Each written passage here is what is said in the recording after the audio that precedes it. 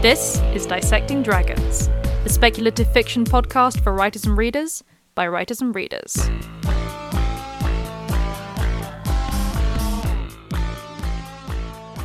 Hello, and welcome to Dissecting Dragons, the speculative fiction podcast for writers and readers by writers and readers. I'm Madeleine Vaughan. And I'm Jules Ironside. This week, this is not 1984.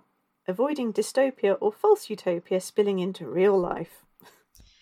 So this week is brought to you by Jules rereading 1984. Yeah, it's like it was on my school reading list back when I was 13. I'm amazed it made it onto my school reading list because considering the convent's policy on the girls reading anything about sex, or anything that obliquely referenced sex, I can only assume none of the nuns had actually read it.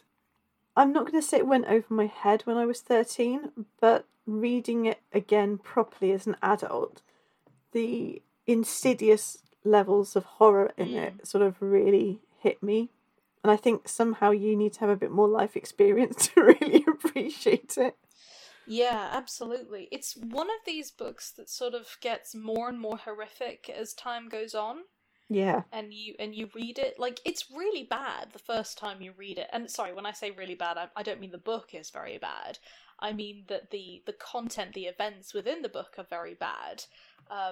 But I think also, you know, as you also get older, you start to watch more of the news, you start to be a little bit more aware of the world and the context of things. You start to see a little bit more of the really frightening nuance in 1984 that makes it such a powerful book. And I mean, there's a reason why sales for 1984 dramatically went up during Trump's presidency in the US. Yeah, absolutely. And, you know, we'll obviously go into a bit more detail about 1984 in a minute. I mean, thinking about it, though, it's not the only example of its kind, is it? I mean, there's Fahrenheit 4571, I think, 451, and Swan Song and Grass by Sherry S. Tepper, and you know, there's lots of dystopian fiction out there. There's lots of post-apocalyptic fiction out there. You know, there has been since the 50s and 60s, definitely. But 1984's got a staying power that some of the others you sort of grow out of a bit. It doesn't matter that the book is set in 1984 and the fact it was written sort of 20 to 30 years before that, or even the fact that I lived through 1984, at the actual year 1984. I was alive, I was aware. I would have been about 5, so admittedly I wasn't necessarily completely tuned in politically, but I was aware of things going on. And, you know, my experience of the 80s was not big screens and people massed into squares and fed propaganda. No. Thankfully, I'm really, really glad it wasn't. Most of the things I mean, aside from the bad 80s haircuts, which looked really awful to me at the time, shoulder pads in women's clothing. You could not buy clothing for girls, or, you know, for a moderately sized sort of 7-year-old, you could not buy clothing without, like, shoulder pads in it. And I fucking hated shoulder pads, man. I really, really did. So, you know, the 80s had its own particular brand of ills. But what I will say is, growing up in the 80s, and many of the people from my generation who I've spoken to said, yeah, actually, this was a thing. This was a thing that was a fear in the background all the time. And the fear in the background all the time was that there was going to be a nuclear holocaust. That was a genuine, this is something that's going to happen. Obviously, we'd just come sort of to the end of the Cold War. There are lots of nukes around. You know what? There are nukes still floating around out there somewhere that people have basically, inverted commas, lost. Yeah. As in, we don't know who's got them. That's a terrifying thought. Thanks for that. It's terrifying. I mean, there's an atom bomb that got dropped accidentally somewhere in the Pacific Ocean. Nobody knows quite where it is. It didn't go off. It's still alive. It's down there. Oh, no. So, you know, there's some scary shit. That's kind of what was in the background. That was the background radiation of the 80s that I grew up with. And it's really noticeable in the children's fiction of the time because the serious, gritty fiction talked about nuclear holocaust. Yeah. So I grew up reading a lot of that as well. So Louise Lawrence's Children of Dust, which is a brilliant book, but incredibly harrowing. Really, really harrowing. Yeah, absolutely. I mean, it wasn't also just present in Western society either. I feel like it's worth mentioning. This is not something which was just that you just found in the UK and in America. I mean, the film Akira came out in 1988, and obviously it's based on a manga which is older, and that obviously there's a whole fear about kind of nuclear kind of power there. Obviously they haven't framed it in the same way, but that, that's what it's about, and it's a very dystopian society. It's really terrifying. Definitely. And I will say that in 1986 the Chernobyl power plant went into meltdown, and okay, Russia managed to keep it quiet for a few weeks, but not that long. And there are still places in Wales where the level of radiation is too high for you to graze sheep, for example. Yeah. Because that the free radicals and things just got brought across on the wind. So yeah, I mean, it's really scary. I actually remember the whole Chernobyl thing, and I was just old enough to ask my dad what that really meant, meaning I was the sort of kid that wanted to know what nuclear fission was and why this was a bad thing. And as I got, and it just stayed with me, and it stayed with me as I started properly studying biology and things at primary school, and then even more properly into senior school. And then you start talking about genetics and DNA and how the effect it has on that. And bear in mind, in my childhood, they hadn't fully mapped the human genome yet, so there was still this horrible possibility of what if all this stuff kind of causes mass mutations, which we know it absolutely can do. Not in the Akira sense, which would be slightly more interesting, but equally, but in a really horrific, disfiguring sense. It's also worth mentioning that, as well as obviously the nuclear side of things, there was also the fear of the surveillance state. And it's quite interesting because a lot of people who read 1984 say, oh, well, this was the fear of kind of the future and we've met it.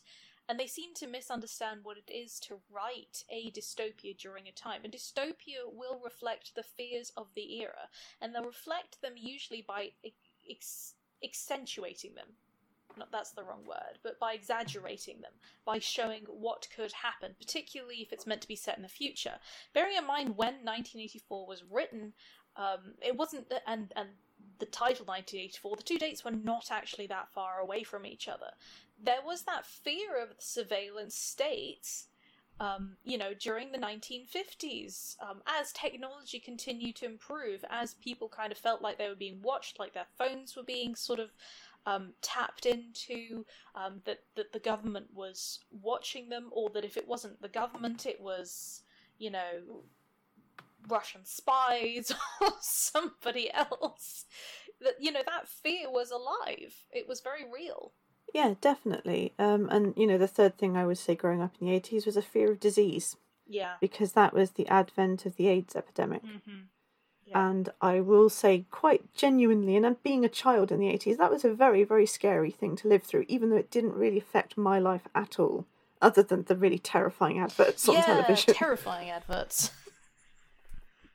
If you go and find them, they're probably on YouTube, you'll probably look at them now and sort of laugh a little bit.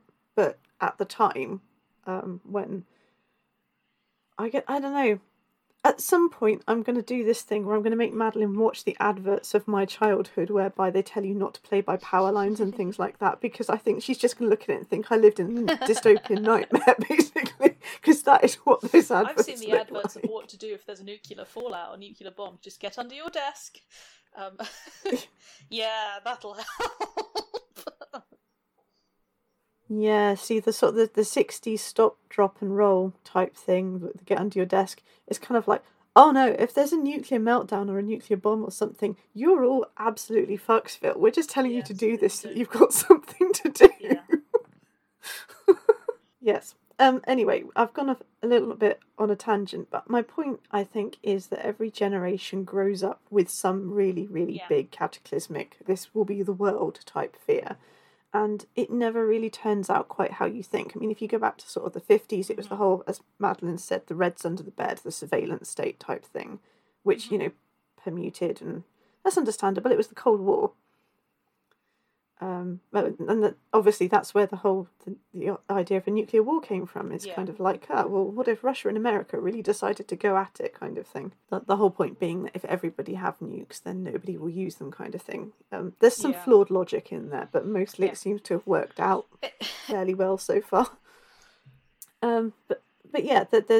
There's always this thing, and if you go back to the Victorian era, there was a big fear about the youth becoming more progressive and leaving things like classics and stuff behind, and therefore becoming stupider. And there's always something an older generation is saying, oh well, this will be the reality, kind of thing. I can see this evil coming. Yeah, there seems to constantly be a this fear of the youth being more stupid. I'm like, no, just young people are stupid. That's their prerogative. They're learning. We have meetings about it. No, but that's just what young people do of every generation. They're figuring stuff out. It's just as simple as that. And the mass identity crisis that always comes with rapid change is something that has come around in waves and waves, and we've talked about this in other episodes, but the whole sort of, oh god, everything's progressing so fast, we're going to lose touch with our past, with our cultural identity. And in a world where everything gets smaller, which it has done, we're more connected with one another than we ever have been, there are these questions of identity, and a part of that also comes in with cultural appropriation, etc. So it's not necessarily that these things are new ideas, but as time moves on, different things come to the forefront. Cultural genocide and the effects of that, the pandemic as it is now, these are different things which are going to come forward during different periods, and these are going to be reflected in our dystopia. But as Jules has pointed out, it's not very often that the dystopias that we write actually come to pass fully, though I think there are quite a few people who would argue that the whole 1984 thing, we're almost living in that reality right now. There's definitely some parallels, and we will get onto that a bit later. So some general terminology first, because we talked about dystopia and false utopia, and the two things are kind of distinct, even though there's a lot of crossover. So what is the difference, basically? Well, in narrative terms, a dystopia is generally caused by a huge world-altering event. So it's the same with post-apocalyptic fiction, or it can either be in the middle of the world-altering event. So, for example, Stephen King's The Stand, where everyone's dying of superflu. Sorry if that's a bit on the nose right now. Or something like Earth Abides, where it's set after most of the population of the world has been killed off.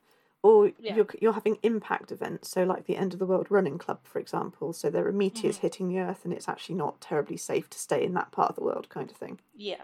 I'd even argue, and I've never seen anybody kind of take me up on this, and that's fine, because this is my own weird little brain.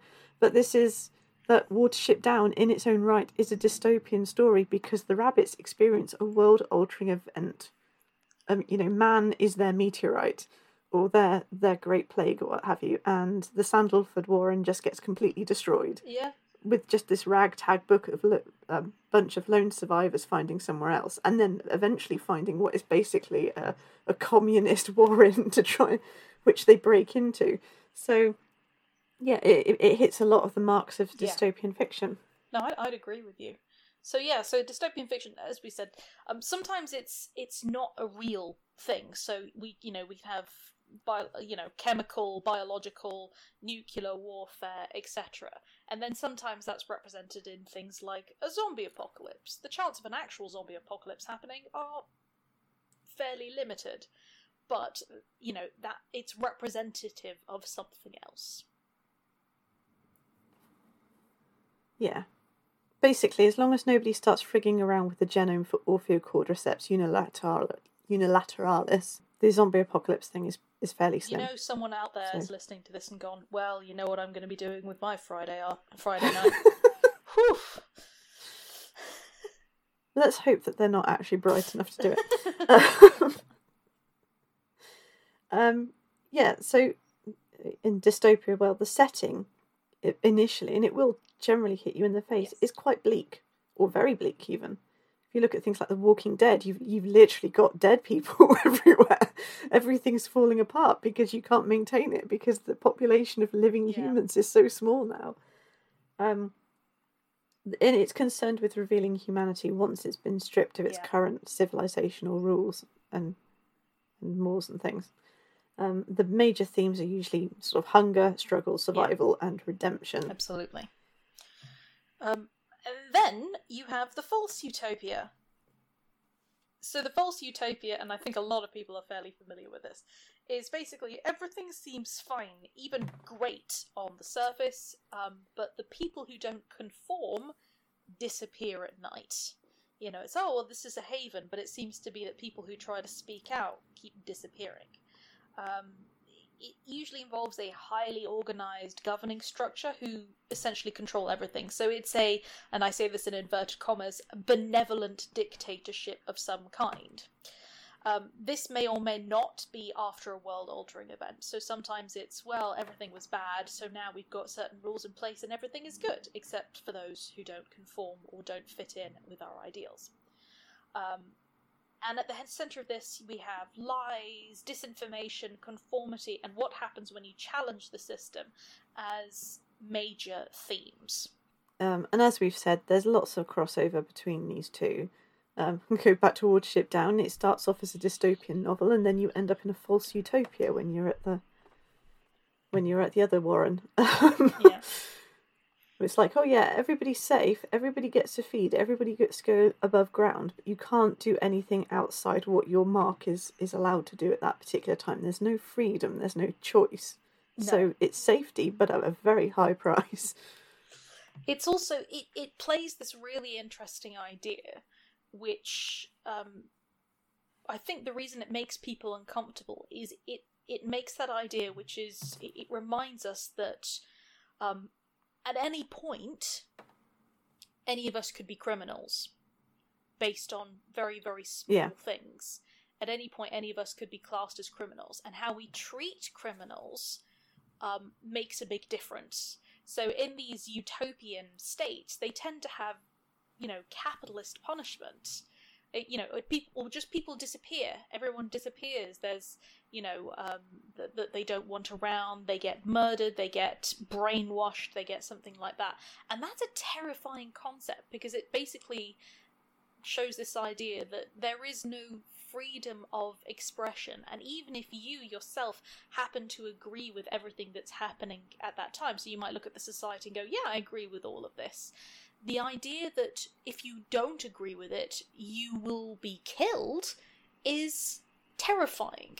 Or your family will be killed, or you'll get sent somewhere that you really don't want to get sent. Yeah. For example, you see these sort of things in, say, the Hunger Games books, and you have to go to the books for this, I think, because it's much more nuanced and well thought. The films are very entertaining, but it's much more nuanced and well thought out in the books. And I think you miss something if you just try to go from the films. Yeah.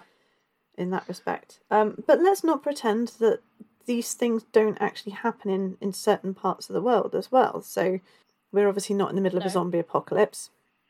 We are in the middle of a global pandemic, which hasn't so far turned out to be as bad as it might have done, which is good. If you consider the Black Death killed off a half of all of Europe's population. Yeah. Back in 1347. So, we're doing quite well in that respect. The Spanish influenza outbreak, again, much, much higher body count. Obviously, that's not the only thing to consider. And there's actually a lot of good that's kind of come out of the COVID thing as well. But when we're talking about people disappearing in the night, well, there are governments where you literally cannot speak out, or that will happen. Or if you happen to be the wrong ethnicity or the wrong religion, think about the Rohingya Muslims, which the Chinese government are gleefully rounding up and putting into underground concentration camps. So, this is not me having a go at the Chinese people as a whole, who are absolutely... all of the ones I've met who are absolutely lovely. The Chinese government, the regime, is allowing things like this to happen. And the thing is, it's not isolated either. It's not, that only happens in other countries. It doesn't happen here in the West. It does. It does. On different levels, there are different things which are happening. People who do disappear. It's closer to home. And that's really scary. Sort of, and speaking about English politics, and I don't want to get too much into this, the recent, protesting bill has caused a lot of people to worry a lot because of the implications of what it could mean in future. Yeah, absolutely. It's also worth saying that we don't, and we never have technically ever had the freedom of speech, the right of the freedom of speech. That is an American concept. We don't actually have that in the UK. It's not written into any sort of constitution. No. It's just that it's unconscionable, particularly, and it's inconceivable to us as a country, as a group of people, to not be able to say what we think. And it's pretty much been inconceivable for us to not be able to grumble, etc., on some level since the Peasants' Revolt. If we hadn't had that series of revolts and things around that time, if France hadn't had its series of revolutions in the 18th century, and various other places have all gone through this process of, no, we don't like the government restricting our personal freedoms and things, and we're not going to stand for it, and we are willing to fight and die and kill people in order to preserve those freedoms. So it really depends. I have to say that's something that China, if you look at Chinese history, has never really had. Sorry, just with the freedom, because we have freedom of expression, though, under the Human Rights Act. Yeah, but it's not the same as the constitutional right to express your opinion that is written into the American Constitution. Into the American Constitution. So if somebody ever if you stood outside number 10 Downing Street and started slagging off Boris Johnson, Boris Johnson got pissed off about it enough to take you to court, you wouldn't actually have anything written in law that would support you. Yeah. Right. Okay. So you can't point to paragraph 10, subsection B, and say, well, this is my rights. This is my rights in the Constitution. Right. Got it. It's just that in the West, it's kind of a given that we are allowed to speak our minds, kind of thing. Yeah. So long as we're not slandering. Yeah, you can't be slanderous. Yeah. Before we go much further, because we're dangerously close to conspiracy theory territory here, and while I enjoy a good conspiracy theory, without generally buying into them, I would like to say that yes, the idle speculation is lots of fun, but you need to be able to draw a line. And I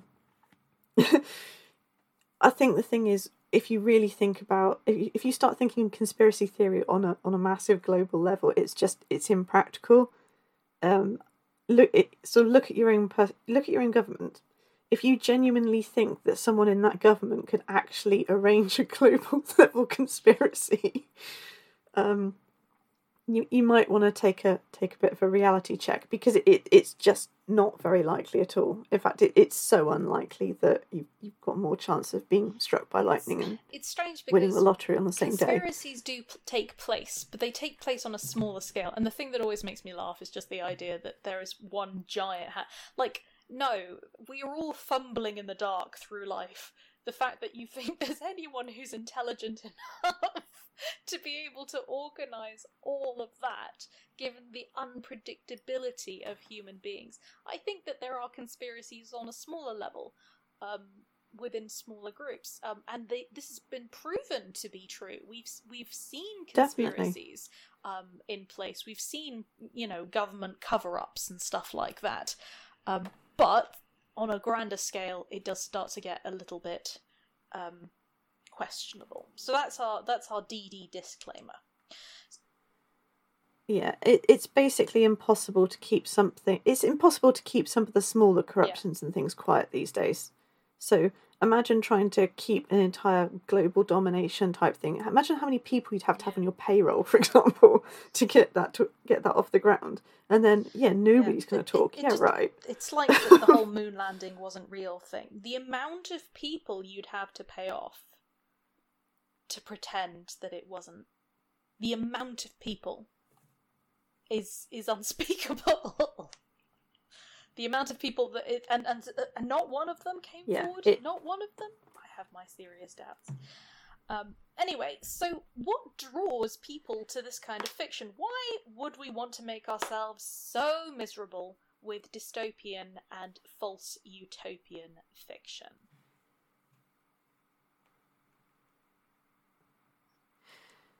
Yeah, as a big fan of dystopian and false utopian type fiction, for me, I personally really enjoy the human struggle side of things. And I like this whole sort of taking your characters and really putting their backs against the wall and seeing what's left kind of thing. It's that stripping away of everything except essentials. Yeah, I completely agree. And something which is quite interesting to me is also the way that dystopia has been framed with the human struggle in mind, and how that also reflects feelings. You know, we went through a period where dystopian fiction was just and everything was bad and the bad guys won, as it were. You see it in a lot of sci-fi and things like that. It's just the morose sci-fi. Yeah. 70s, particularly 70s sci-fi. And it's just kind of, and you're waiting for the twist, nowadays anyway, you're waiting for the twist at the end where everything kind of gets resolved and there's a happy ending, and it's kind of like, and now I will die, and it's kind of like, yes, not robot overlords will take over, and it's like, what?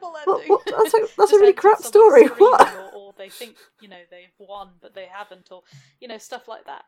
And then we went through this big thing after the Hunger Games, and again, the reason why the Hunger Games was so popular was, again, this is dystopian fiction, but within it, there's a very clear message, which is that the youths are the ones who are going to save us. It's down to the young. And again, this appeals to the young people who are suddenly becoming very conscious of the world around them and going, what the hell is all of this? What have you done? You've ruined everything. This was a perfectly good planet. Now look at it. And this sense that they were the ones, the adults were the ones who were in the failing, and that the young people were the ones, with a few trusted adults, who were going to be able to make a difference. But it was down to them, and they had to really struggle against that. So, you have these different ways in which the struggle is shown, which reflects the world. And I think that also pays into a large part of another reason people enjoy this type of fiction, and that is catharsis, and different forms of catharsis which we need in the societies in which we live.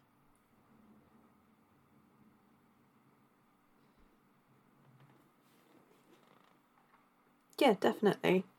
There's something quite refreshing about spending a couple of hours with The Walking Dead, not literally, but watching them, maybe reading the comics, and then coming back and like, actually, stuff isn't quite that bad, Yeah, I gotta admit, I'm one of those people, and this is really important to remember, is that different people will get different kinds of catharsis from different things.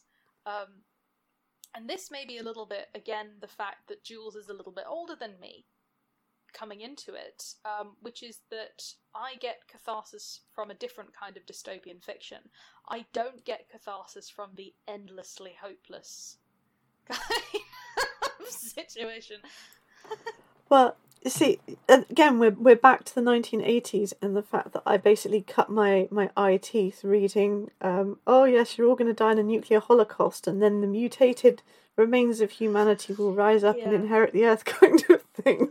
It's like, that's the air we breathed. So yeah, Bleak looks pretty good. Bleak looks about right, yeah. Reminds me of my childhood, says Jules, as she watches The Walking Dead. Yeah, I didn't actually see any zombies in the 1980s. Well, not that I'm aware of. And it's also worth mentioning that another reason people like it is that some people just prefer bleak stories or settings. Yeah, absolutely. I kind of always really... my favourite bit of a dystopian book is when you've actually got society more or less as it is, and then everything gradually starts to go to shit, and you get to watch the whole thing disintegrate. And I love that bit. I can't explain why. I love watching that happen. No! Whereas I understand that other people find it... I mean, that's why I love The Stand so much. The first third of that book is watching everybody die of Captain Trips, which is awful. And, he doesn't pull any punches. It's Stephen King, for God's sake. But it's just really... there's something really, really gripping about that, and then looking at how the survivors make a life after that. And the whole book is about morality, and a bifurcation of morality as well, because you could argue that the people who end up on the dark man's side are kind of just a bit misguided. They're not actually fundamentally evil, a lot of them. So I don't know, it's really interesting. But yeah, the whole world is going to shit. Like, I love the first season of The Walking Dead for that very reason. It's strange, because the reason I liked The Walking Dead was the moments of humanity, because I liked looking at them as people, and the kind of the drama between them, and sort of going, and the zombie bit, that's just sort of this general wave in the background that just reminds you how terrible everything is. But I'm the complete opposite of Jules, because that kind of sort of slow breakdown of society isn't cathartic for me at all. I just find it incredibly anxiety-inducing. And then, most people go, oh, that made me very anxious, but now it's over and I kind of relax, whereas I watch it and then I get to bed and I'm like, yep, that's reality now, that is where we're heading. Best prepare for the end of times. And It's like, my brain will now wake me up with images of that future at 3 a.m. Another reason that people kind of like it is that it actually, for some people, requires less of a suspension of disbelief. Yeah, I think for some people it is, again, as we've said, like the human element, but also I think maybe they're a bit cynical and they can more easily embrace a world where, for example, like Utopia, where they're talking about a genetically designed virus that will kill off a certain number of people and reduce the population so that we don't end up all like murdering each other for water in sort of 20 to 30 years' time. They can find that much more relatable than something like The Walking Dead, for example.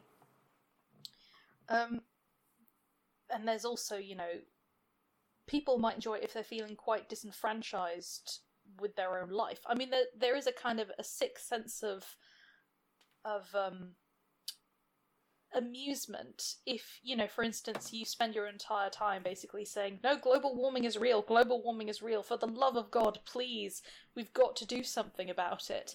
And then you watch a film where you see a whole bunch of people who are like, it'll be fine, and then it's absolutely not fine, and you're like, ha!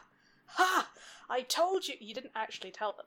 Not in the film verse, but there's this sense of vindication, I think, that comes with it. Yeah, I think there is definitely that. And I think, again, it's a relatability thing, and it's something that I hear as a librarian. I am a librarian. From young people. So, when teenagers aren't busy doing other stuff outside the library, which they ought not to be doing, when they actually come inside and talk to me, a lot of them feel kind of disconnected from the things that are going on. So, there are choices and things being made that are going to affect them that they're having no say in.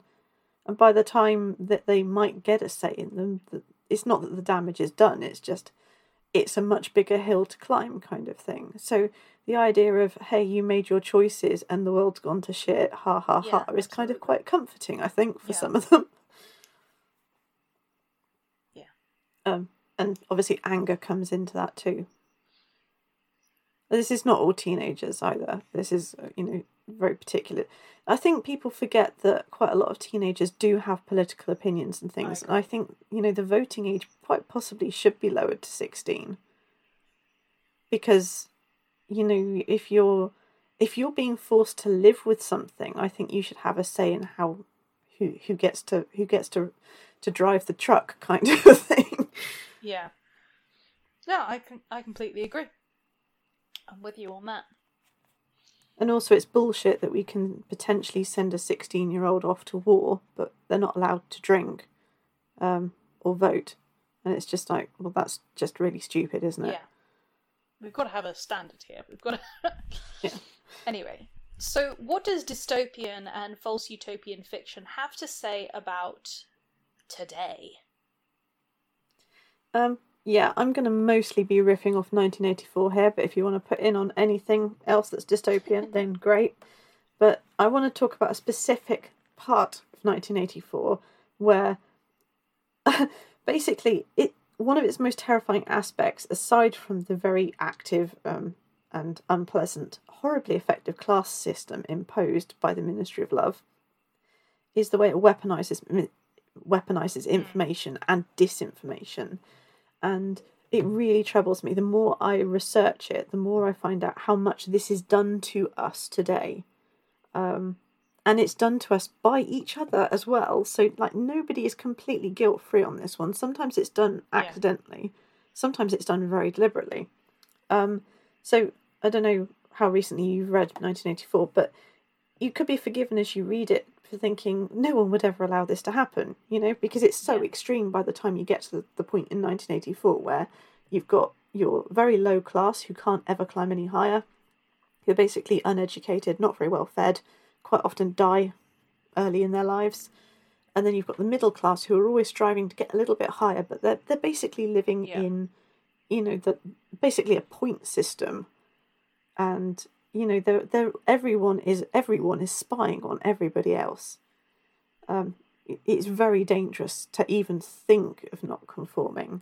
And then you have, you know, the top guys who you don't really ever see, but, you know, behind the Ministry of Love, who are clearly living very nicely off the efforts of these other people, because the middle class aren't actually that much better off than the really low class. So you think, well, you know, that's so set in stone, we wouldn't ever allow it to happen. But the thing is, these things happen in insidious degrees. So it's not like a government, it's not like the Ministry of Love, for example, came in overnight and went, we're changing all this, live with it, and we're going to divide you up, and these 5 people are going to get to be sort of really rich, wealthy people and have families who are really rich and wealthy, etc. No. You lot are going to be the middle class, and the vast majority of you are going to be the plebs. Because no one would stand for that. These things happen really, really slowly. It's a gradual march. It's a war of attrition. And it's almost invisible, because I think a lot of people don't kind of want to see these sort of changes happening. Well, it's like the tax system in the UK. The way that the taxation works in the UK is that actually taxes tended to rise, and there tended to be larger sort of taxation during times of war in order to pay for the war. And what happened was, so far as I understand it, and I am simplifying things so much so that I get through this quickly, is essentially the government in Britain said, well, we want to introduce a tax, and everybody said, no, we don't want a tax, absolutely not. And they said, oh, look, no, we need to have a tax, absolutely not. I said, okay, but here's the tax. It's only going to be for the highest earners, the very, very rich. No one else is going to get taxed. So just the upper class, as it's called. We're only going to tax the upper class. That's how the working class. And it said, and we're going to only tax the upper class, but it'll benefit everybody. And the lower class, I say lower class, you know what I mean, as in that's what they were referred to as. The working class and the middle class went, okay, all right, yeah. Okay, so yeah, they have extra money, so they take a little bit to make everything better. Fine. So this law was then passed, because they couldn't do it otherwise without it being voted in. So this law was then passed. A few years down the line, they go, oh, we need a tiny bit more money, so we're just going to tax the very upper middle class. And everyone went, okay, well, I guess if it's just the upper middle class, that's all right. But they had their foot in the door. And within a few years, everybody's getting taxed. And the way that taxation works in terms of, you know, like if you have corporations or assets or things like that, is that ultimately the 1% who were being taxed have now kind of created these loopholes, which means that they can't be taxed because corporations need to be protected also for, you know, different levels and stuff like that. There's reasons why those things are in place. And that is for the benefit of everybody, but unfortunately the people who are actually benefiting it are the people right at the top, whereas the people who are in the working class, who are in the middle class, who don't have assets in the same way, don't get to benefit from that, so they just get heavily taxed. And that's all it took. It was a gradual thing where an idea which actually seemed quite reasonable allowed them to get a foot in the door, and the change happened, and now it's just the norm.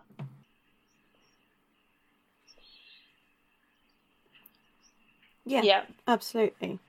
So, as we've said, it's this gradual introduction of an institution through slow degrees. What I'm going to say next is not slagging off social media or the people who use it.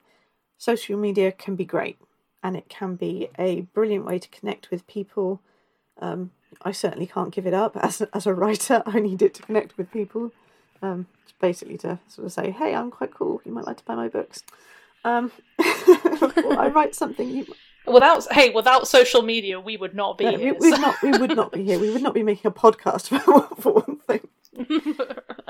But it's also subject, as many great tools, to lots of misuse. So it's really freaky the more I think about 1984 and the way misinformation was used and information was weaponized. The more it made me think of how social media functions in certain circles. So, for example, all through the book, up until a certain point, you believe that Britain, it's not Britain anymore, it's called something else now, I can't remember now. Anyway, but the land that was formerly known as Britain was at war with, they're saying that it was at war with East Asia. That's it. All the way through. And then literally mid-speech on Hate Day. Hate Day, by the way, I'm just going to take a little break from what I was saying to explain Hate Day. Hate Day is when you are supposed to give public demonstrations of hate for your enemies. I really want that to sink in. And I want people to sort of think, is there anything that happens on social media whereby, an unplanned hate day kind of just happens? And you find yourself drawn into throwing criticism, throwing fuel on the fire, because it's so easily done. So all this sort of like, we'd never allow this to happen. Well, actually, we kind of already are in some respects. Anyway, so midway through the speech on Hate Day, someone passes a note to the man who's giving the speech, and he looks at it, and without breaking stride, he changes it from East Asia to Eurasia. We're at war with Eurasia. East Asia have always been our allies. Literally midway through, he gaslights the entire crowd. And everybody in the crowd, there is sort of like a half a heartbeat's pause, and then everybody's like screaming hatred for Eurasia. Yeah. It's terrifying. And I've seen things change literally that quickly on social media. One day somebody's really in and they're the voice of reason, and then the next day somebody will misunderstand what they say, or they'll say something in a way that's open to being misinterpreted, and that's it. The wolves descend kind of thing. Yeah. I think one of the crucial things that comes with that, which is sort of shown in 1984, is the way that social media uses sound bites. Yes. Which is that it takes these really complex ideas, which, have nuance, need to be discussed, are not perfect, and it creates this simple one sentence thing, which is easy to say, easy to remember, easy to reblog. It appears on one photo, and it's the hashtag. It's we can summarize this in one word, and the problem is that most people then, when they engage with it, they are only engaging with that soundbite. They're not engaging with the larger aspect and the larger implications of what they're saying. They have whittled something which is incredibly complex and needs to be discussed into something which is simple and seems justified and easy and isn't actually necessarily any of those things. It's very easy to say, well, we want one thing, and it also means that people end up, what's the word? When you say one thing one day and then say the complete opposite, contradicting. They end up contradicting themselves. Because again, it's just been whittled down. And it's something that does appear in 1984, where they have these like little posters which just say, very simplified things. And all they need is for the plebs, as it were, to memorize the simplified things. But these simplified sound bites don't have meaning on their own, and they don't have power when they're taken out of context. But they have power in so much as, well, that's all I need to know, that's all I need to engage with. And it's something every single person on social media is guilty of. We are 100% guilty of it, because it's very easy to do, and it's very easy to get caught up in the, oh yeah, absolutely. And I'm not saying that all of these are unjustified either. They can be 100% justified, but it's usually a very complex issue. Definitely. And, going back to our brief mention of conspiracy theory, the really scary thing here is that there is no shadowy world government cabal pulling the strings. There's nobody in charge. Nobody has made a master plan here. No one is flying this plane. This is basically a case of we're being manipulated by an algorithm. We're negatively biased, we've mentioned this in other podcasts, so we're more likely to pause on something that offends us than we are something that we like, or we'll pause for, I think, something of a second longer. This is noticed. This is noticeable. This is something that the algorithm picks up on, and therefore it will then show you more of what you paused on. So you can go onto Twitter thinking, I like kittens and books and swords.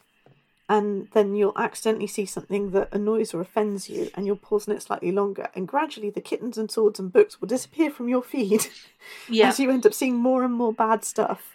And the bad stuff will make you pause even longer, and you just get into this positive feedback cycle, with the end result being very, very negative for you and quite deleterious for your mental health. Yeah, it's the same, the YouTube algorithm, which is actually kind of scary, because what happens is that, let's say you want to kind of learn a little bit about something, you watch a video on YouTube, it will queue up basically the next kind of video in the thing, which is all based on, the next sort of opinion. And what happens is that it's like a slide, and the next video is a little bit more extreme. And the next video after that is a little bit more extreme. But you've also basically essentially created your own kind of echo chamber, because you're only seeing things from that point of view, and you seem to be seeing lots and lots of people who are agreeing with that, and kind of and you're only seeing one side of things. And there's an inherent trust, I think, as well, that comes with particularly videos, because someone is talking to you, and we want to trust people who are talking to us. We want to trust people if they sound intelligent, if they seem nice, if they're reaching and connecting to us as people. And it's difficult to necessarily get the right information, so it's really easy to be swept up in all of this. If they're endorsing what we might think, or an opinion that we're teetering on holding kind of thing, if they're telling us we're right, we all like to be told we're right. Okay, if you say that you don't like to be told you're right, then I'm going to assume you're either delusional or a massive liar, because we all do. That's fine. That's a natural human thing. We want the universe to make sense. This is, again, part of our caveman programming. If we're right, then the chances are we're not in danger. Okay? It's that fundamental. It's the same reason we're negatively biased, because it's better to assume that something is wrong and be proved wrong than it is to assume everything is fine and then be proved wrong, because that's much more disastrous. So we have to work really hard to overcome this negative bias when we're taking on board new information. That's why I'm like, I don't want anybody to feel that they shouldn't block other social media users who are harassing them or just irritating them even, or that they just don't want to see their content. You know what? I block animal cruelty videos because I know that it happens. I try and give to those sort of charities when I can. I do not want to be bombarded with that sort of imagery. I find it very upsetting. So I'm not going to gain any more by engaging with that. So I just block it. I don't block everybody who has a completely different opinion to me, because I don't want to exist in an echo chamber. Yeah, I agree. With me, something that I've increasingly done is try to actually avoid posting political things or getting involved with these with movements and stuff like that on my social media. I'll do it maybe on my Facebook, my private Facebook, which is my friends and stuff like that, my circle, the people I know. But I've tried to avoid doing it on Twitter and things like that, because I've just found that it's bad for my health. I found that it's bad for my health. And there's also this expectation that people seem to say, which is if you have a social media, you should always be vocal about the things that you believe in. And the fact of the matter is that you don't owe anybody your opinion. You don't owe anybody your voice. If you believe in something strongly and you want to rally and push, then absolutely do that. I support that. And there are things which, I can't stop myself from saying on social media, things which really do matter to me. But there are also things which really, really matter to me, which actually matter so much that I don't want to talk about them on social media, that I don't want to just use a hashtag and reblog something, because that's not necessarily meaningful. And it's also, it's very demanding. And the impact doesn't necessarily doesn't necessarily introduce anything. And also, I don't like doing it on Twitter because often these are incredibly complex and deeply emotional issues. And I cannot, in good faith, write out everything that I feel and mean in one soundbite of a tweet. Not for something that big. I just can't do it. So I don't do it. I avoid it instead because it's too much. Yeah, absolutely. You also have to bear in mind that anything you put out on the internet is there. Even if you go back and delete it, it's there. Yeah. That's it. It's not like writing in a diary. You're not confessing your thoughts to yourself for your perusal later. It's there. That's it. You have to assume that somebody would have at some point sort of taken a screenshot of it or something. Basically, never, ever, ever put something on the internet which you wouldn't be happy kind of showing to your parents and your boss and random strangers in the street. And pretty much the entire world. Yeah, but what I mean is, imagine it. Imagine writing it out and then being like, hey, Mum, Dad, I want you to read this. I should say, there are some people who have very kind of anonymous, parts on the internet so that they can express themselves because they can't express themselves at home. And I do understand that. There's a balance to be found. But particularly on things like Twitter, where usually you're using your own name, where your own identity is up there, there's a danger. There's a danger there. Yeah. So there's also a danger in anonymity. I completely understand people who do it for safety. Yes. I really, really do understand that. And no judgment at all. I do know of many, many people who do it not for safety, but because they're less accountable. And I think that's a really slippery slope to start on. It's... This conversation about social media brings me on to just talking about another dystopian piece called The Circle. It's a book by, and the author has just completely gone out of my head. As they do. Dave Eggers. That's it. So The Circle by Dave Eggers. And there was a movie a few years ago with Emma Watson in it. So the book came out in 2013. And it's actually very, very good. And the book and the film, I believe the endings are a little bit different. I'm not going to go into that. But what I will talk about is the kind of some of the concepts that appear in The Circle. Now, The Circle is kind of like a technological sort of like community sort of business. And essentially it's all about kind of social media. And they have this concept which is great, and it sounds great as a soundbite. Which is the accountability. People will be held accountable now. We'll be able to see stuff. People can no longer just hide things or, people will be held accountable. Knowledge will be shared. We're not going to hold it back against one another. Everyone's going to be equal. Everyone's going to have equal access to knowledge. Connectivity. People are going to be able to connect from all sides of the world, equal opportunities to connect, to work, to build, to come together, to be creative together. These all sound like fantastic things. And the reality is that they're creating a surveillance state.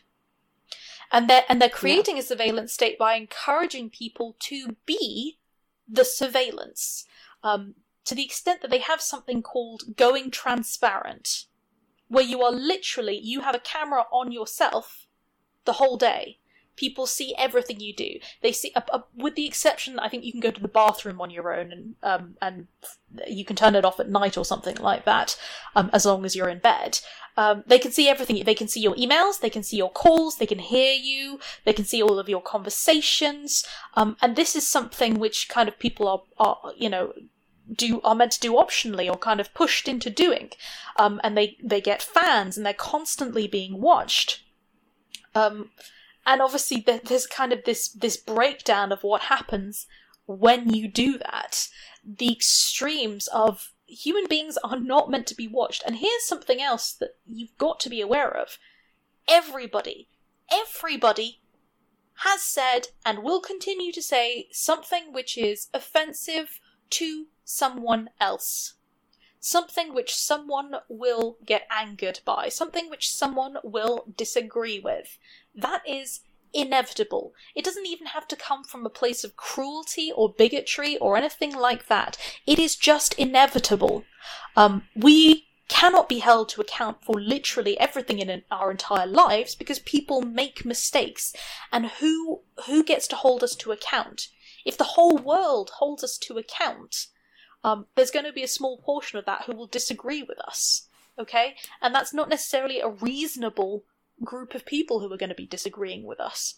But it's very easy to, once again, using these sound bites, using these ideas, by worming things down to something very, very simple, it's very, very easy to turn people against us. And that became so obvious during elections, where very small things like snub campaigns have been used against oppositions. Rather than fighting for what I can do for you, it's look at what that person has done there. Look at what they've done, creating entire falsehoods, making suggestions. Again, hate to bring up Brexit, but the whole, let's spend this money on our NHS. They never said, we're going to. They said, we could. And then literally the day Brexit came through, they said, well, we never promised we were going to do that. We put it on a bus, but... Yeah, but they never promised that they were actually going to do it. They said, we can. Yeah, exactly. Yes, I know that would be my point. People are stupid and people don't ask questions, which is a never-ending source of aggravation for me. Okay, so are we really living in a dystopia? Yes and no, really. It kind of depends on your viewpoint. So, from a position of slightly more hope, it depends on how you look at the world. The world as a whole is not a monolith. Broadly speaking, though, there's never been a better time in human history to be born, to be alive. So yes, there are places where certain groups don't get the same sort of rights and things. But most people in most places of the world know that they are entitled to the same rights as everyone else, even if they don't yet receive them. And that's believe it or not, that's a phenomenal historical breakthrough. That's huge. Regardless of class, gender, sexuality, ethnicity, religion, anything like that, most people are aware that they should be entitled to the same rights. Yeah. That's such a huge mental paradigm shift. Yeah. There's also, something to be said for, if you're listening to this podcast right now, then you have access to some kind of mechanical computer. You have a computer. That could be your phone, it could be your laptop, it could be a family computer. You have access to a computer. You have access to the internet, whether you actually have it in your home or whether you've gone to a cafe or to a friend's house or something like that. You can access the internet. For the most part, I'm imagining that most of our listeners have got a roof over their heads right now, that they have food in the fridge, that they have a fridge that they can access. For those in the UK, they have access to the NHS right now, free national health care. We go back a few hundred years ago, and you tell people, what does a utopia look like for them? And they might say, to be able to, to be able to have a roof over my head, to be able to have access to knowledge, to be able to educate my children, to be able to eat good, to be able to afford meat once a week, to be able to, etc. And again, I understand that there are people in the UK who currently do not have those things, but comparatively, the way that we live now as people was the utopia of someone a few hundred years ago. And for me, that's a really positive thing, because I wouldn't look around my world now and say this is a utopia. I wouldn't. I see suffering, I see corruption, I see all these things that are wrong with the world. But the fact that this is the utopia of someone else, that there are people who are currently in the world right now who are living in regimes and cruelty, who look over at the UK, for example, and say that is the ideal place for me to live, that is a utopia in comparison, is positive in the sense for Britain. It's positive because it means that change has happened. We have changed, things have developed, and in order to sort of recognise that this is no longer a utopia, it means that we are pushing forward again to continue building a utopia. Yeah, definitely. So, I mean, Madeline and I are not saying that there's no work to be done on various issues, which we really don't have time to get into, unfortunately. No. But, you know, it's possible to have a year like 2020 where terrible things happened, and yet at the same time, so much good actually happened in that year as well. Yeah. We talked about it a bit in our New Year's episode, and you know, it's worth. I'm going to keep saying it till I'm blue in the face, but the news is negatively biased, and we are negatively biased creatures as well. So we're more likely to remember the bad stuff. We need to remember that, you know, quite a lot of good stuff happens. We don't consider good things to be newsworthy, therefore they don't get reported. It's worth going and seeking them out. You know, we've talked about the internet. We've got the internet. There's a lot of good stuff there as well. You know, foil the algorithms by going and looking for good stuff, and then it'll start showing you more of the good stuff. Cultivate the experience that you want to have online. Be aware of it as well, and also be aware of the fact that yes, it is really important to stay tuned with what's happening, to stay tuned with current affairs, but don't just trust sound bites. And don't allow them to completely inform your opinion, because it's very easy to get sort of pulled into a mob mentality where you feel like, okay, I don't understand it, but lots of other people do, and they say this, and I trust them. I get that. It's very easy to do that. I've done it. Pretty much everybody has done it. Seeking information is difficult, particularly when you don't necessarily know which sources of information to trust. But try. Really try. And remember, you don't owe anyone. You don't have to put those things on social media. You don't have to live transparently on social media if you don't want to. It is your experience, and social media is not a reflection of real life. You could be someone who heavily campaigns in real life. That doesn't mean you need to do that on social media. You might just want to go to social media to look at bunny pictures, and that is okay. Yeah, it's fine. It's really important to stop the spiral. Yeah. So when we're negatively biased, we're taking on all the bad things that are happening in the news. Quite often it's the same thing that's being reported in slightly different ways each time. And if you actually listen to the stories, you're kind of like, there's no new material here. But the fact that they're repeating it is giving it additional weight. So noticing that can really help. You need to stop the spiral, because on one hand, people do the watership down thing where they go Tharn, you know, where a rabbit freezes because it's literally so afraid it doesn't know what to do. And, you know, if you've ever seen a rabbit in headlights, you'll know exactly what that means. And people do it too. People do it too when they're given too much information that is overwhelming. They just freeze. They'll just freeze, and they won't act in case they do the wrong thing.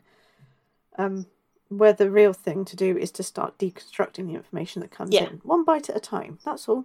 You don't have to have all the answer right away. The other thing people do, they go into denial. So who here and who listening to the podcast has spoken to someone who thinks COVID-19 was a conspiracy? I was in the bakery 2 weeks ago. I was picking up a pasty for Alan because I'm nice like that. And this woman corralled me in a corner and started talking about her daughter who had died just up the road 30 years before. And she went into graphic detail about her daughter's burns and the fact that I thought I couldn't decide what it was that started. And she said, "Oh, she had skin like you and hair your colour, because you're the same really fair complexion." Said that she was so burned that I didn't recognise her, kind of thing. And I was like, "Oh my God, that's awful. I'm so sorry." Thinking she's in the area. I don't know why, but maybe this is a pilgrimage to her daughter's site of death, type thing. So she was playing on my sympathies to get her to listen to her. And then she started talking about how COVID was a conspiracy and we should all trust in the Lord, kind of thing. And she actually dropped Christian-ish. I say Christian, it's not fair to say Christian, her own version of Christian stuff, because it wasn't affiliated with any church or particular organisation of Christianity. Propaganda that she had printed off herself into my bakery bag. And it was just, I was like, I can't believe you just did that. But I can't touch it because you've just used your hand to put it in there. Yeah. It was nuts. Yeah. No, I came across a fair amount of that when last year when I went up to Glastonbury with my partner. And yeah. It beguiles the mind. It really, really does. But again, I can understand how it's happened. Why it's happened, why people believe it, why people don't trust in the information that they're being given by newspapers and stuff like that. I can understand it, and why people trust in certain other newspapers. It's easy to understand. So it's a dangerous thing. Yeah, I mean, you're halfway there. You shouldn't trust exactly what you're told on the news. You should go out and seek verification for yourself. That's the other half of it. Anyway, so you might have terrible things that happen, but you'll probably find that they're outweighed by good things happening by about 6 or 7 to 1. If you actually go and look. Very brief, what about a false utopia? Are we living in a false utopia? Again, I don't think the government is organised to be a false utopia. I think there are places which kind of put themselves out as being false utopias, or which feel like false utopias. Places that exist today where everything looks great and wonderful, but people are kind of spirited away. And if you fall onto the sort of, the underside of a false utopia, if you fall into the prison system, it's a nightmare. It's totally dystopian. It's terrifying. There are places that exist where that is a reality. I don't tend to think of Britain as a false utopia, though, because at this point they're just being honest about the corruption and no one's holding them to account. It's not false, it's just flat out telling us. Yeah. It's like everyone is so jaded, everyone is so tired. It's kind of like, we're allowed to question the government and criticise them, and we'll keep doing it, but it's not having a great deal of effect because they are so entitled that they're just wedged in there like fucking ticks. It's the whole sort of like we found out that they were definitely making money from that, and they're just been giving these contracts away to someone they met down the pub.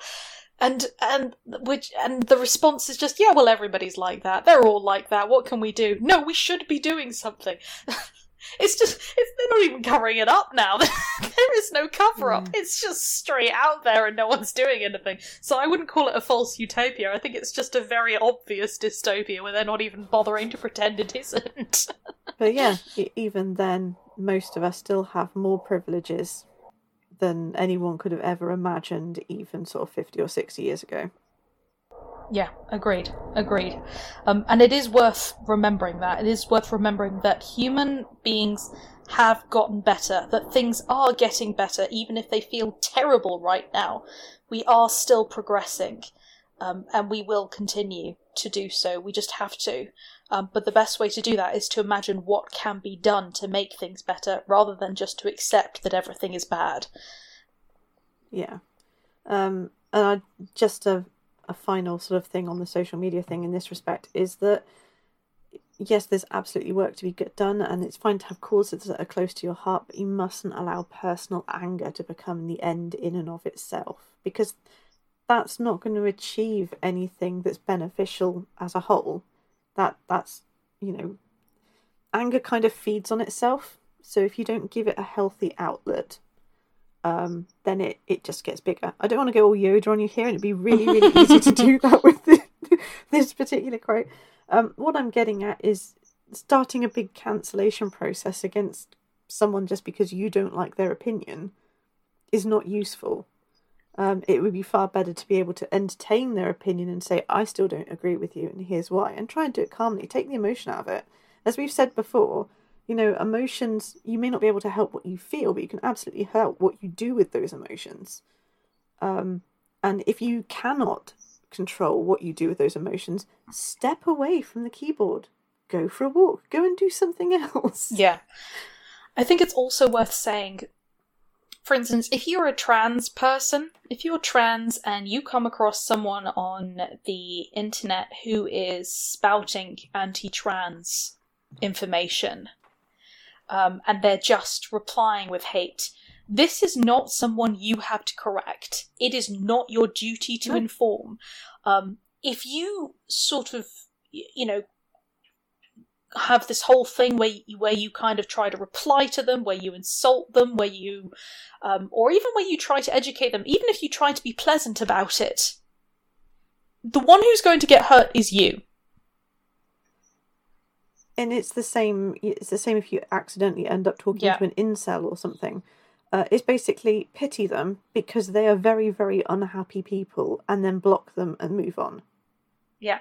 Now, it might be that you feel you want to actually take that battle, but that's got to be a decision that you have to be prepared for. Don't feel like you have to do it. Do it if you want to do it, but, being prepared for the consequences of that, which can be incredibly draining. Definitely. Okay, my final bit on 1984, because, I need to spread the trauma around, guys. Thanks. That's okay. You've read it, you know what's coming. I think for me the darkest message of 1984 was the Ministry of Love's endgame. And its endgame is the destruction of all human pleasure, happiness, and emotion. If you think about it, they could have killed Winston quite easily. They chose to break him down, torture him, destroy his love for Julia, which was a truly disturbing moment. That's what the Room 101 stuff is about, guys, for those who haven't read the book.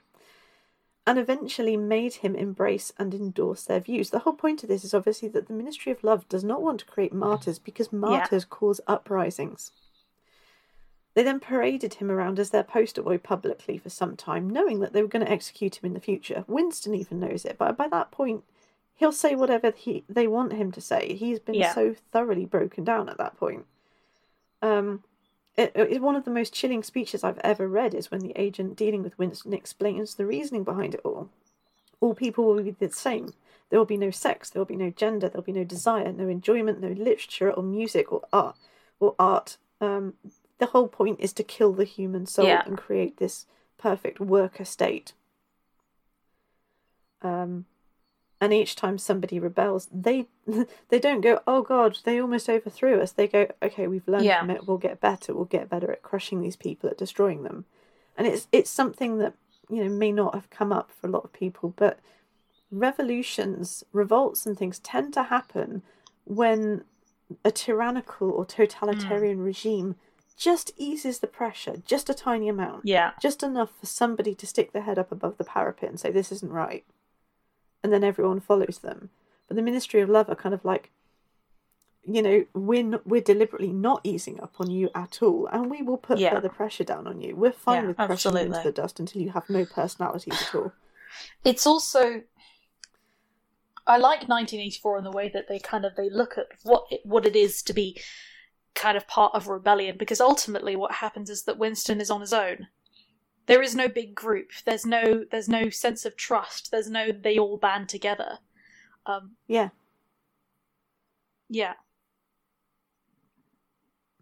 Even Julia, the woman he falls for, is not, she's interested in being able to follow her own inclinations, but her attitude, as, many of our attitudes are, was, oh, that's all political rubbish. I don't give a shit about that. Yeah.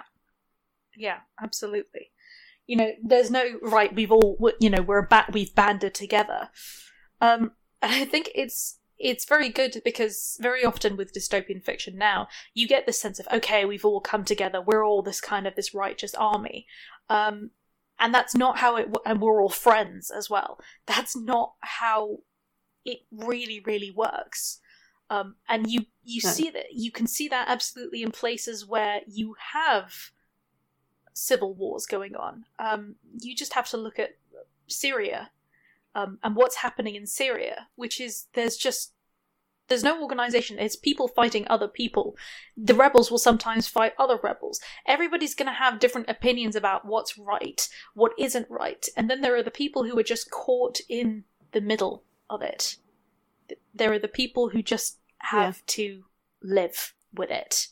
And again, it's this idea that there is this one kind of thing that everybody can get behind, and that everybody is of one opinion, that everybody is all in one side. And again, that's why the soundbite things are so scary, because lots of people can get behind a soundbite without actually really understanding the full context of the situation. And this is not, again, me talking down to people. I'm not trying to say people who, that all people are stupid, and that people who are out there putting out these sound bites, or that people who are fighting using them, are inherently stupid. I'm not saying that at all.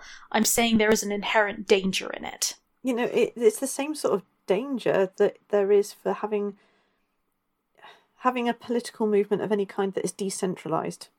I understand why, because if you have something decentralised, it belongs to everyone.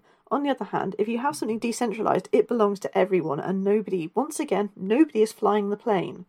I hate to say it, but if you don't want to attract the sort of people who just like to stir things up for shits and giggles, or who just are looking for a cause to march along to, and they don't really care about anything, if you want to keep control of the force you're going to unleash, you need to have a centralised platform. Yeah. It's really dangerous. It always makes me laugh in that people's like, oh, well, true communism, like actual communism when written on paper works. It works, and we know that it works because we've seen, people who live in communes and they're all happy and they're working together. And I'm like, great. Everybody who lives in that commune has consented to the idea of living in a communist way. They've all consented to it. Yeah. It doesn't work. If everybody is consenting to something and they've all gone in, then that's not a true experiment of what would happen. That's not a true, result of what would happen if you applied it to all of humanity. Because there are people who are not going to be happy in that situation. There are people who are going to have difficulty in that situation. There are people who are going to be malcontent in that situation. There's always going to be somebody who is going to suffer because of that situation. And that's just the way that it is. Definitely. And just as a link back to 1984, again with social media, it's the whole idea that, that the Ministry of Love wanting to crush basically the human soul. I'm not saying social media is out to crush the human soul, but I am saying there are people who use social media in that way, or they use it for their own ends. And that can be your miserable troll sat in their own mother's basement and just going out and deciding they're going to pick on certain people because that's how they get their kicks. That's what makes them feel a little bit better about themselves. To groups like, there's a massive incel movement on the internet, and it's not difficult for people to get radicalised into it. To things which are much more sceptical. So, Russia has this huge corporation where they've got people who are employed to basically shitpost stuff on social media. Yeah. This is really, really well documented. I'm not just picking on Russia. I'm pretty sure everyone else has tried this a little bit. It's just that Russia's really, really good at it. They interfered with the elections in America. They fed the fire for things for Brexit over here. And most people would be kind of like, well, what's the motive? Well, the motive is that if all your neighbours are constantly fighting amongst themselves, then if anyone ever decided to make a move and they were feeling a bit invadey, for example, it would be a lot easier because they'd be disorganised. China is getting really, really good at this. This is something we should pay attention to. Well, So, all that sounds... I was going to say... All that sounds really, really damning and difficult. But the thing is, if you know about it, you can do something about it, and the measures you can take against it are really, really simple. Just be careful. Be careful. If you're not sure, don't repost it. In fact, don't repost it. It's fine if it's sort of like, oh, my new album dropped this week, and you're kind of like, oh, I love that music. Hey, everyone, you should listen to this. This is cool. That's fine. But if it's a weird political opinion... Don't just repost it without seeking verification. In fact, for any piece of information that seems to be billed as fact, seek 3 independent, if you can manage it, sources of verification. That goes for the news as well, because the news is billed as entertainment these days. Remember, most of the world exists off of the internet, so maybe go and see some of it. The last thing I'd say is the internet is not a place to seek validation for yourself or, against your insecurities. It's not going to be kind to you. No. You might meet people who then become genuine friends, and you message them privately, and that's great. There's absolutely nothing wrong with that. But just randomly throwing your vulnerabilities out onto the internet is a really, really bad idea. It's dangerous. It's very dangerous. And again, it's something that a lot of people have done, and I think the reason a lot of people have done it is because it's kind of a bit of a trend. You kind of think, oh, that's what it's for. So you put up blog posts. This is something I've done. I've written some very honest kind of posts on my website about personal things like that, and I made a very conscious decision to do so, but I didn't do it for validation. As in, I don't need someone to reply to that to make me feel better.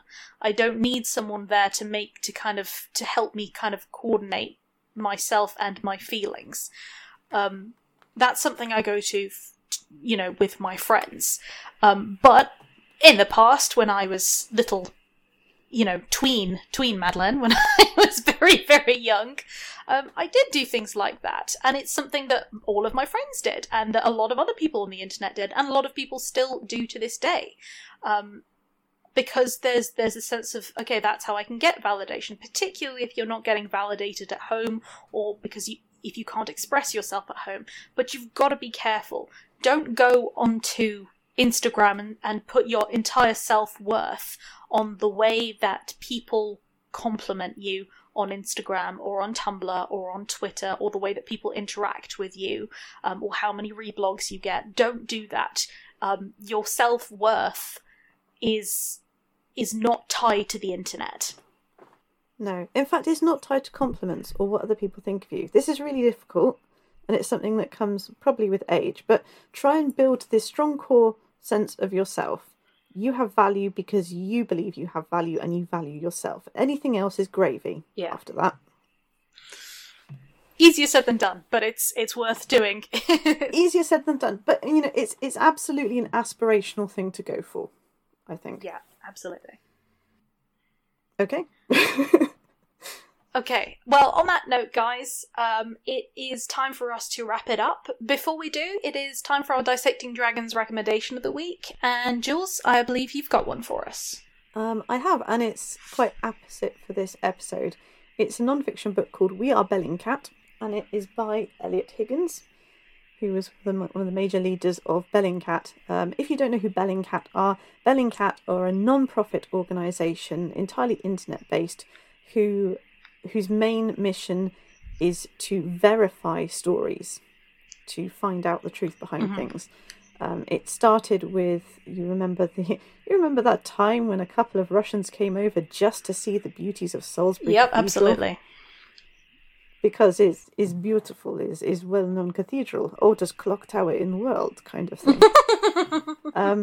And everyone was kind of like, "No, you came over to kill that person who was over here, who may well have been a Russian agent at one point and was, trying to live out his final days in the UK."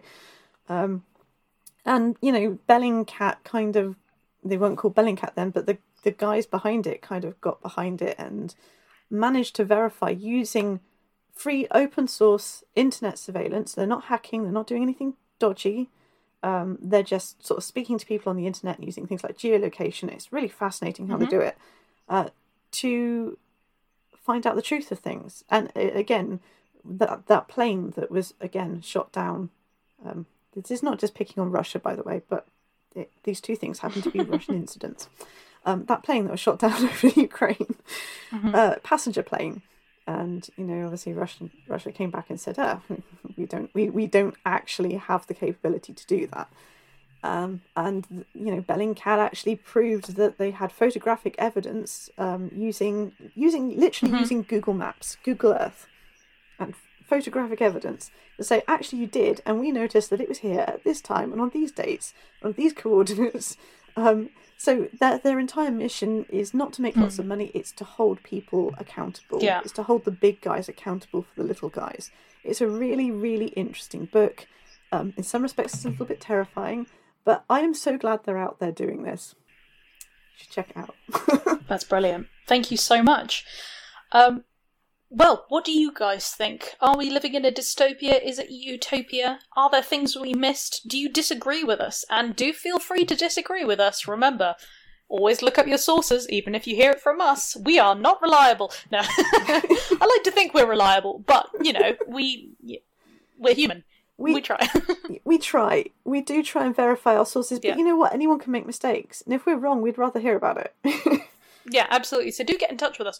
What do you think? Do you disagree with us? Let us know. Remember, you can get in touch with us via our Twitter, our Tumblr, or our Facebook account. For now, we're going to say thanks very much for listening, guys. And we'll catch you guys next week. Yeah, thanks and goodbye. Bye.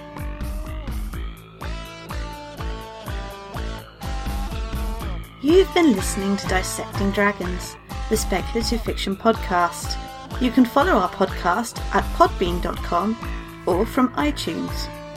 For more information, visit our Facebook page at www.facebook.com/dissectingreaders, or check out our author websites at jaironside.com and madeleinevaughan.com. Please note that no dragons were harmed during the making of this podcast.